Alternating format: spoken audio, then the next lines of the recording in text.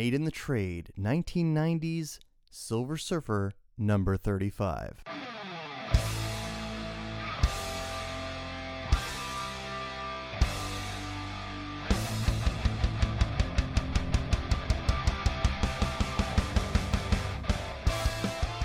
Coming back after a long hiatus, Made in the Trade. Now, this episode is a little bit different because it's not, in fact, about a trade. This episode is going to cover just one comic book issue. That's one, which is part of a trade, and I'll get into that a little bit later. But the issue in question is Silver Surfer number 35.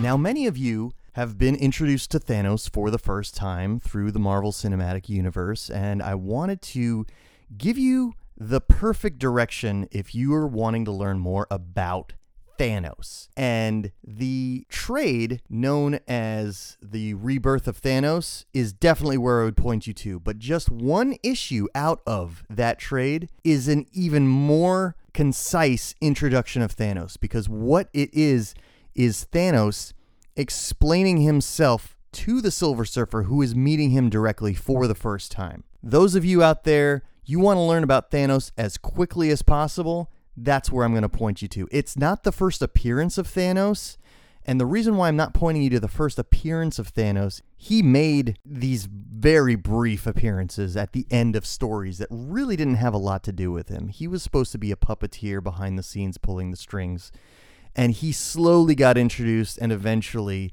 he would fight the heroes directly. I wanted you to read an issue, Silver Surfer number 35, where Thanos is giving the description of himself to the Silver Surfer, which in all honesty is similar to what the Marvel Cinematic Universe watchers of Thanos are used to, and what many people glommed onto as an understandable reasoning, albeit somewhat psychopathic.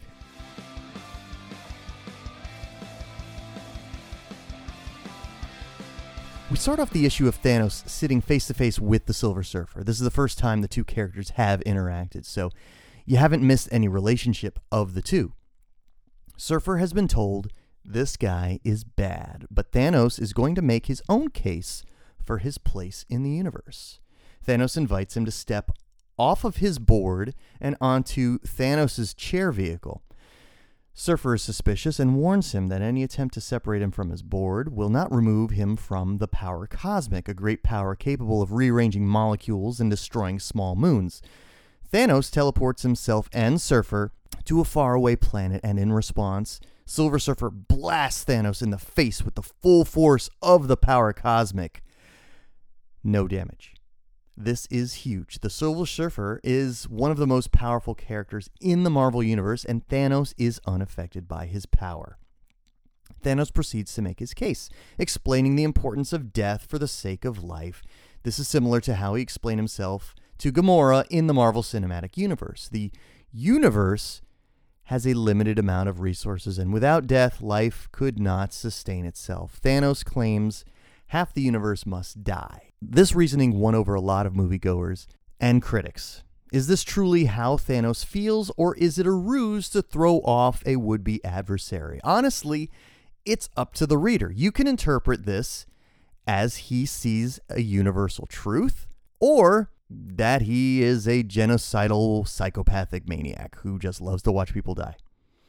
In this story, he has transported himself and the Silver Surfer through both space and time, and in doing so has caused the Silver Surfer to inadvertently infect an alien race with a disease. Instead of stopping Thanos, the Surfer chooses to race back to the planet he has doomed 20 years in the past.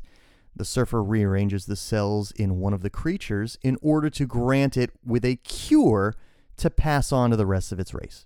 In just this one issue, we are introduced to Thanos' cunning, power, and his motivation. This is the greatest encapsulation of his character. Personally, I'm not just intrigued by Thanos' power and intellect, but the leeway he's been allowed to succeed by the editors. Yet another thing that intrigued movie audiences as well. Avengers Infinity War shows Thanos victorious at the end. Thanos being allowed to win is one of the reasons many critics have labeled him a protagonist. Interesting parallels to note. In this story, Surfer reflects on being told Thanos is as dishonest as the devil himself. The Marvel Universe devil, Mephisto, was first introduced as the Silver Surfer's nemesis. Also, Thanos claims death is essential for life to continue. This was also Reed Richards' main argument for preserving the life of Galactus, the source of Silver Surfer's power cosmic. And if you want to hear more about that trial, I can refer you to my Fantastic Four trade that I reviewed with Kevin White. Now, that's it. And you may have noticed, by the way, Alan's alone in this episode. Yes, it's the first time I've reviewed just one individual comic book issue, and I wanted to try something new, see what you guys think about it. It's just me. You're welcome to come on to orlandopodcast.net or send me any other messages through the Facebook page. Let me know what you think of just me reviewing this comic book title by itself. Now, the next episode I will be recording is the entire Rebirth of Thanos trade, which will include this, but I thought this would be a really good stepping off point. If you own the Marvel Unlimited subscription, if you have a subscription to Marvel Unlimited, if you have that app on your phone or your tablet, I invite you to check out Silver Surfer number 35 and read that story first. It'll give you a great understanding of Thanos as a character. And that next episode is coming right away, so please subscribe.